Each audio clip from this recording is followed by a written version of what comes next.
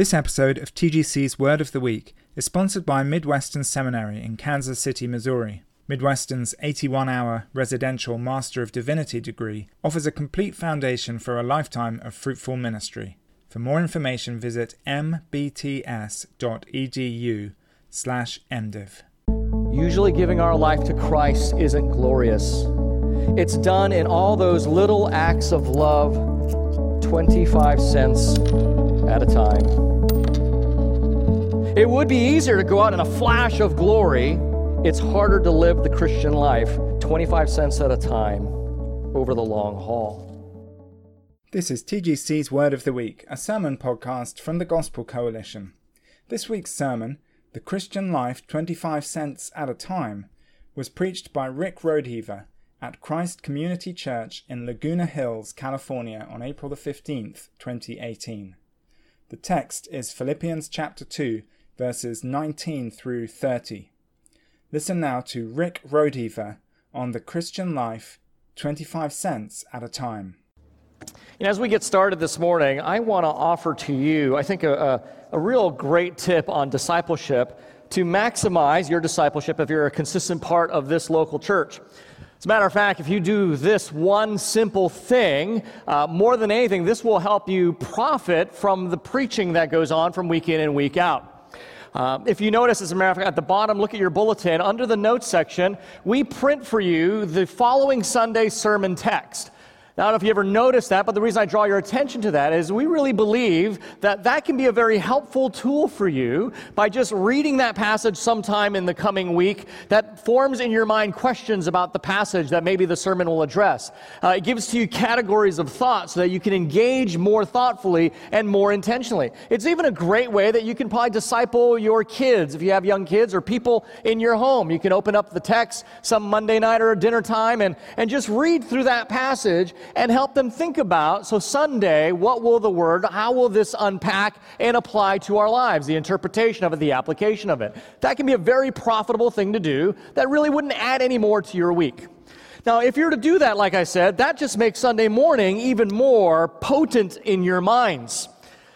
With maybe the exception of this particular week, if you had done that last week, you would have read Philippians chapter 2, verses 19 through 30. And as you heard read to you by Adam this morning, it was basically the travel itinerary of Timothy and Epaphroditus. Not exactly the most riveting material to preach a sermon on. And a couple times this week, people ask me, so what are you going to do with this particular passage? Now, I'll be honest, verses 19 through 30 is not nearly as exciting as the material that comes before it, nor the material that comes after it. And there's a good chance if I asked you to raise your hands, not a single one of you would say that your favorite Bible verse comes from this text, right? That's correct. You might even be tempted to think, well, why don't we just then kind of pass over this? I don't really need to know who's coming and who's going in Paul's life at this point. Surely there's more interesting things we could talk about. Get into chapter 3, chapter 4, and some amazing passages like chapter 3, verse 14. Striving with all my energy as Christ is the goal, right? Or chapter 4, how do I deal with anxiety when Paul says, be anxious for nothing, and gives us this amazing hint at how to overcome anxiety? Why don't we get to that stuff? Because that's really practical. As I was studying Monday night, I could almost hear my college Bible professor in church growth say, look, you will kill your church if you preach on the travel logs of the New Testament, right? But honestly, this is where we have to let our theology form the way we think about things, as our understanding of the inspiration and inerrancy of Scripture really informs us on these kinds of things. Those doctrines tell us that there's no material in here that is not pertinent for the material that's in here. So in my mind, when I come across a passage that, okay, this really does seem kind of boring here, I don't need to know about their travel itinerary, or any other text that just doesn't seem to fit, because of the doctrine of inerrancy and the inspiration of Scripture, that's an argument in my mind that I need to be even more careful for why that's in God's Word. So the question we have to ask is, so why does Paul insert a travel itinerary, a travel log, in this amazing flow of what he's talking about to the letter to the Philippians? Perhaps it's because Timothy and Epaphroditus serve as concrete examples of everything Paul has been trying to teach us way back from chapter 1 all the way through to what we studied last week. Remember with me, going back a couple of weeks, in Philippians chapter 1, verse 27, Paul started talking about what it means to live lives worthy of the gospel. Remember that? And then how he began chapter 2 talking about doing nothing out of selfish conceit or rivalry, but thinking of the needs and interests of others above your own. Well, I couldn't think of two more greater examples than this young man Timothy and this young man Epaphroditus, who are living exemplary lives, worthy lives of giving themselves away for the welfare and interests of others. I think that's what his point is. Now, honestly, it does kind of come to us in a pretty mundane package. But as I thought about it Monday night, I think that's probably Paul's point here. And it is a point that our overstimulated, over-sensationalized world needs to hear. Faithful Christian living doesn't always look extraordinary.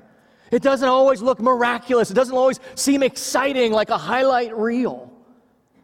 Faithful Christian living is more often than not really just ordinary. And what we see here in a very mundane and ordinary passage of Scripture is really important because of two reasons. Let me just give them to you. Number one, because our lives, my life, your life, is lived in the mundane and the ordinary. Most times. What are you all going to do tomorrow morning for the most part? Get up, get dressed, have your coffee, get in the car, and commute to work, come home. Cook some dinner, maybe do some grocery shoppings, feed the dog, wash some dishes, take care of the laundry that's piled up, take care of your kid, help them with their homework, rinse and repeat over and over again. Friends, if we can't make the gospel connect in our ordinary daily lives, we will not be able to connect the gospel in any other context. So I think that's why Paul shows us this. Number two, the second reason it's important to remember this importance of faithfulness in the ordinary mundane is because we live in a culture, friends, that's just drawn to the dramatic. Everywhere we go, it's got to be sensational and hyped. And as Christians, we cannot help but be pulled into this hunger for the sensational. You ever even noticed, like, it's even impacted the way we have to give the weather report? Storm Watch 2018, the Nor'easter Winter Siege. Really? Just tell me it's a bad blizzard. I don't need it called the Winter Siege, right? Or if the weather's unseasonably warmer or colder, do you really have to call it El Niño's coming? La Niña's next. I don't want to learn Spanish just to understand the weather. Just tell me it's a little bit colder this year, it's a little bit warmer this year. But it's all about sensationalism, getting your attention, getting you dialed in. And friends, when we live at this overstimulated, over-sensationalized level, we get bored really easily. And we do not have the patience to reflect or to just spend time dialed into somebody, listening to their concerns without a ding, a chime, a post, or something. So we can't study, we can't listen. And what happens ultimately is when we're addicted to the sensational, we tend to downplay faithfulness. You may not know it, but we downplay faithfulness and consistency.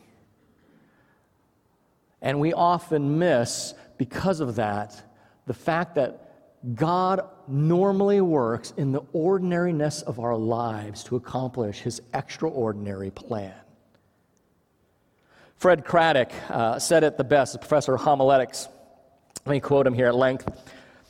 To give my life for Christ appears glorious. To pour myself out for others, to pay the ultimate price of martyrdom, I'll do it, I'm ready, Lord, to go out in a blaze of glory. We think giving our all to the Lord is like taking a $1,000 bill. Yeah, this is 100. Okay, I could barely get this, so not let alone 1,000. But we think giving our all to the Lord is taking a $1,000 bill and laying it on the table and saying, "Here's my life, Lord. I'm giving it all." But the reality is, he sends most of us to the bank to cash in that $1,000 for a bunch of quarters. And he asks us to go through our lives, just putting out 25 cents here, maybe 50 cents there. Listen to the neighbor's kids' troubles and telling them to, instead of get off my lawn, right? Go to a committee meeting.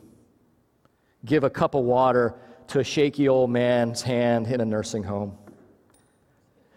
Usually giving our life to Christ isn't glorious. It's done in all those little acts of love, 25 cents at a time. It would be easier to go out in a flash of glory. It's harder to live the Christian life 25 cents at a time over the long haul. That's very true. For some, living the Christian life may mean martyrdom. For others, they will go out in a blaze of glory. But for most of us, it means faithfully depositing, investing 25 cents of our lives in simple, humble acts, unknown acts of obedience and faithfulness over the long haul, in these practical works of service. I think that's why we have Philippians chapter 2, verses 19 through 30, so we could see in practical detail what it means to live our lives 25 cents at a time. It makes so much sense that Paul would begin going way back into Philippians 1:21 with these instructions of worthy lives, followed by commands to humility, and then he would end it with examples of what both of those look like. And we wouldn't even have anticipated it. After thinking about these themes, we come to this passage and we get bored and go, what's the point? Why do we want to know about a travelogue? And we miss that Paul's saying, that's what I'm doing. But we're so sensationalized, we don't even realize that he's driving the same point home. So we need to ask two questions of our passage this morning and then a concluding question to ourselves. Number one, how did Timothy spend his quarters? Number two, how did Epaphroditus spend his quarters? And then finally, how will you spend your quarters? Let's look at them one at a time. How did Timothy spend his quarters? Timothy takes up the first chunk, verse 20 up to 22, and then some. But Timothy, as you know, is Paul, is very fond and very close with Paul. It's very likely that Paul played some instrumental role in Timothy's conversion. In 2 Corinthians 4 and 1 Timothy 1, Paul refers to Timothy as his beloved son in the faith. So it's very likely that Paul was very instrumental in Timothy coming to faith in Christ. And like a son, Timothy reflected a lot of the character of his father. So he was a church planter, knowledgeable and excited about the gospel. And because of that, Timothy himself was very effective. We notice here that Paul wants to send young Timothy to the Philippian church, but this isn't the first time that Timothy was getting a job to help a church out. In 1 Corinthians 4, we learn that Paul sent Timothy to help the Corinthian churches out. In 1 Thessalonians 3, we read again that Paul sent his faithful envoy Timothy to help the churches of Thessalonica out. And then in 1 and 2 Timothy, we realize that Timothy played a key role in shepherding the churches at Ephesus. So Timothy was a strategic partner to Paul. And if we're thinking about this, we might get the picture of Timothy as kind of in our modern vernacular as a deal closer, right? Maybe an entrepreneur with the personality profile to meet that. If he were alive today, Timothy might have a blog, right? He might be called a strategist or a church consultant. He'd have a Twitter following that was huge. But if that's your idea of what Timothy might have been, you'd be wrong. Timothy was none of those things. Timothy was none of those things that our culture looks to, even our evangelical culture looks to, as a powerful church planter, powerful in the gospel. He was none of those things. As a matter of fact, Paul says in 2 Timothy 3:10 that Timothy had followed Paul's teaching, followed Paul's conduct, his aim in life, his faith, his patience, his love, and his steadfastness. Those typically aren't the words that we use to describe powerful deal closers, but that was Timothy. More to the point, Paul says that he's got nobody like Timothy. Okay, well, what was he like then? Verse 20 tells us. Paul says that Timothy has genuine concern for the Philippians' well-being. He's concerned for their welfare. And we can't miss this. Notice in verse 21, in contrasting Timothy to the others, Paul says, speaking of the others, that they all seek their own interests, not those of Jesus Christ. So let's do some work here. Let's put verse 20 and verse 21 together and realize that a genuine concern for others is the equivalent of pursuing the interests of Jesus Christ. You see that there? Paul says there's nobody like Timothy who's really concerned for you. Everyone else is pursuing their own interests. Timothy pursues the interests of Christ. Put that together, the interests of Christ is the equal of being concerned for the interest of others. Friends, do you like to think of yourself as someone who's pursuing the interests of Christ? Now, if you're a Christian, you're going to obviously say, well, of course, but maybe you're not a Christian. Maybe you're just interested in the spirituality about Jesus, if not the institutional aspects of him. Wherever you are, whether you are a Christian or you're just interested in spirituality, the Bible never lets you have a Christian faith or a spirituality that does not have teeth in it. If you are at all interested in Jesus, it makes it very clear here that that interest should show in a genuine concern for others. Doesn't have to be all the same as everyone else, but in some way, some form, some shape, some manner, your life is going to display a genuine concern for the welfare of others' well-being. Because that's how Timothy was, and he pursued the interests of Christ. And notice what Paul says in verse 22. Verse 22 says, you know yourselves of his proven worth. Timothy had proven himself. His genuine care was known even by a church hundreds of miles away. In verse 19 and verse 23, Paul says, so I am ready to send Timothy to you. Friends, that's a journey of 800 miles. From Rome to Philippi, 800 miles. That's some genuine care. Now, my care might go 20 or 30 miles, but 800 miles. And there's no planes, no trains, no automobiles, no Lyft, no Uber. Maybe if Timothy's lucky, he's got himself a horse. 800 miles. You saw the map. It was through ocean, over mountain ranges, through plains. It was an arduous and dangerous travel. Even with the Pax Romana, the Roman peace, even with the Roman infrastructure of roads, it was still dangerous travel. It's not like today, right? Don't imagine, you're going from Rome to Paris. How glamorous. No, this was not the same. But at a moment's notice, Timothy was ready to go. When the Philippians had need, Timothy said, there you go, I'm going. There's 25 cents, I'll take the trip. Friends, here's an important principle we get from this young man. Any type of ministry is going to cost you. Ministry that costs us nothing accomplishes nothing. So the question we have to ask is, what's the cost factor for you in the expanding work of the gospel? How many quarters are you going to have to spend this week? What does it cost you to look out for the concerns and welfares of others? Friends, pray that God would enlarge your heart to be concerned for the welfare of others. You don't need to pray for yourself. We are naturally concerned about ourselves. Pray that God would enlarge your heart so that you be concerned for the welfare of others. If you're new at this church and you're looking for a way to plug in, there are many opportunities and many tasks. But if you want to have fulfilling ministry, just get to know 10, 15 people in this church and start meeting their needs. Yes, it'd be great to have you serve in the usher ministry, to serve in children's ministry, but if you want to have a fulfilling ministry, a Christ-honoring, gospel-fueled ministry, get to know 10 people. Find out what their needs are and meet those needs. Maybe you're in a community group. Maybe you can use some of your quarters for the people in your community group. Maybe somebody has a struggle. They just need to have their story. They need to tell their story for 20 minutes. Maybe you could listen to them. Maybe somebody just needs prayer. You can help them. Maybe somebody needs you to help them move. That's a lot right there. You guys know that's where true friends are, you know.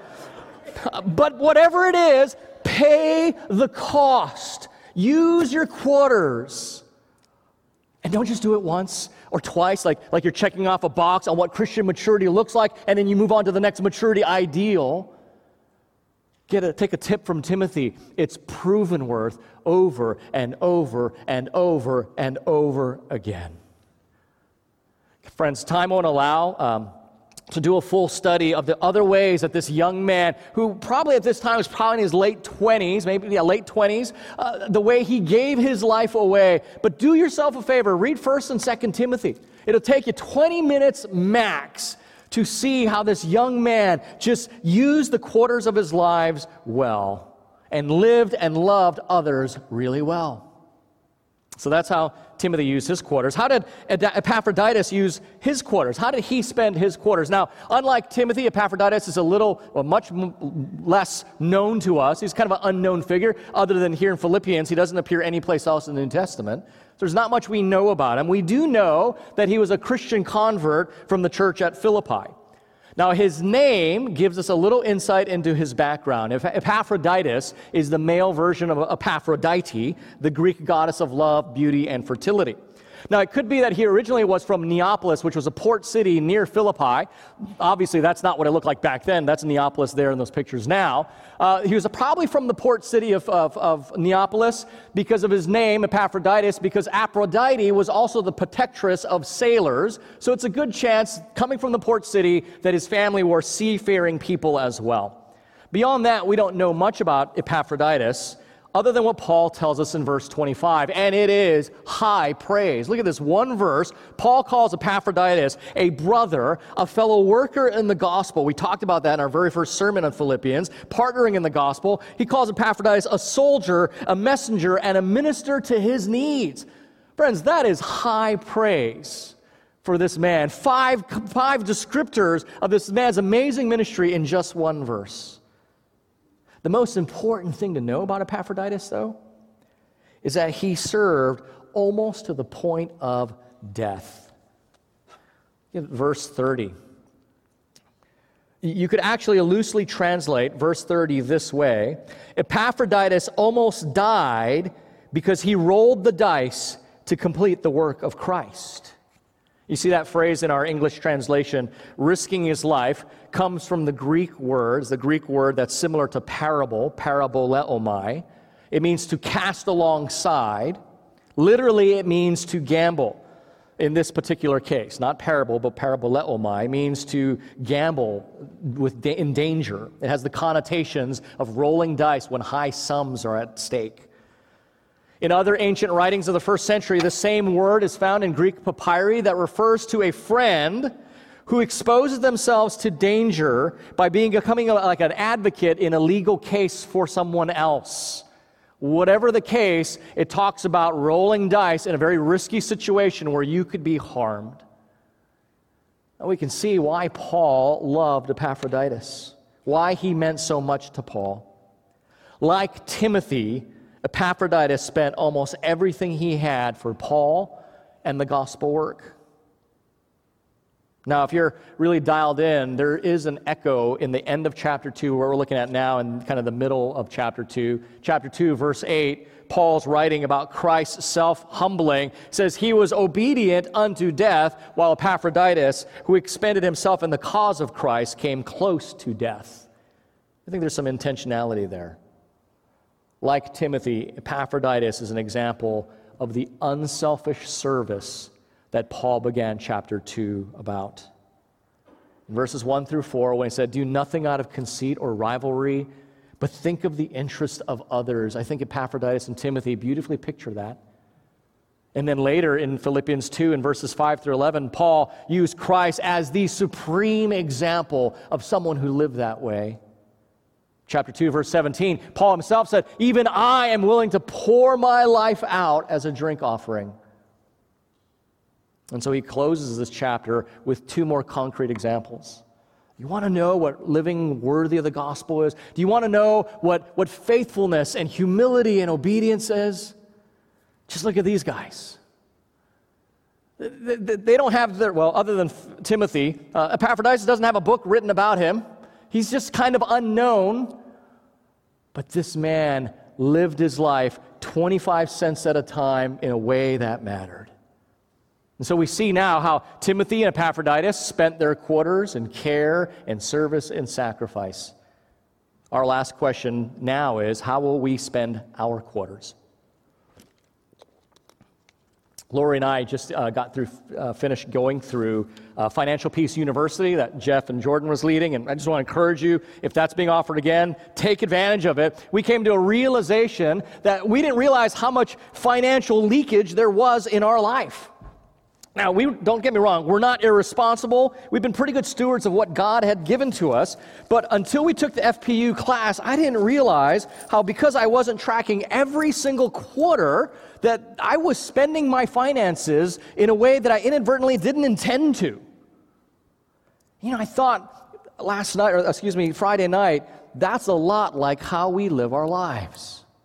If we're not tracking every quarter, we can inadvertently spend our lives in ways we didn't intend to.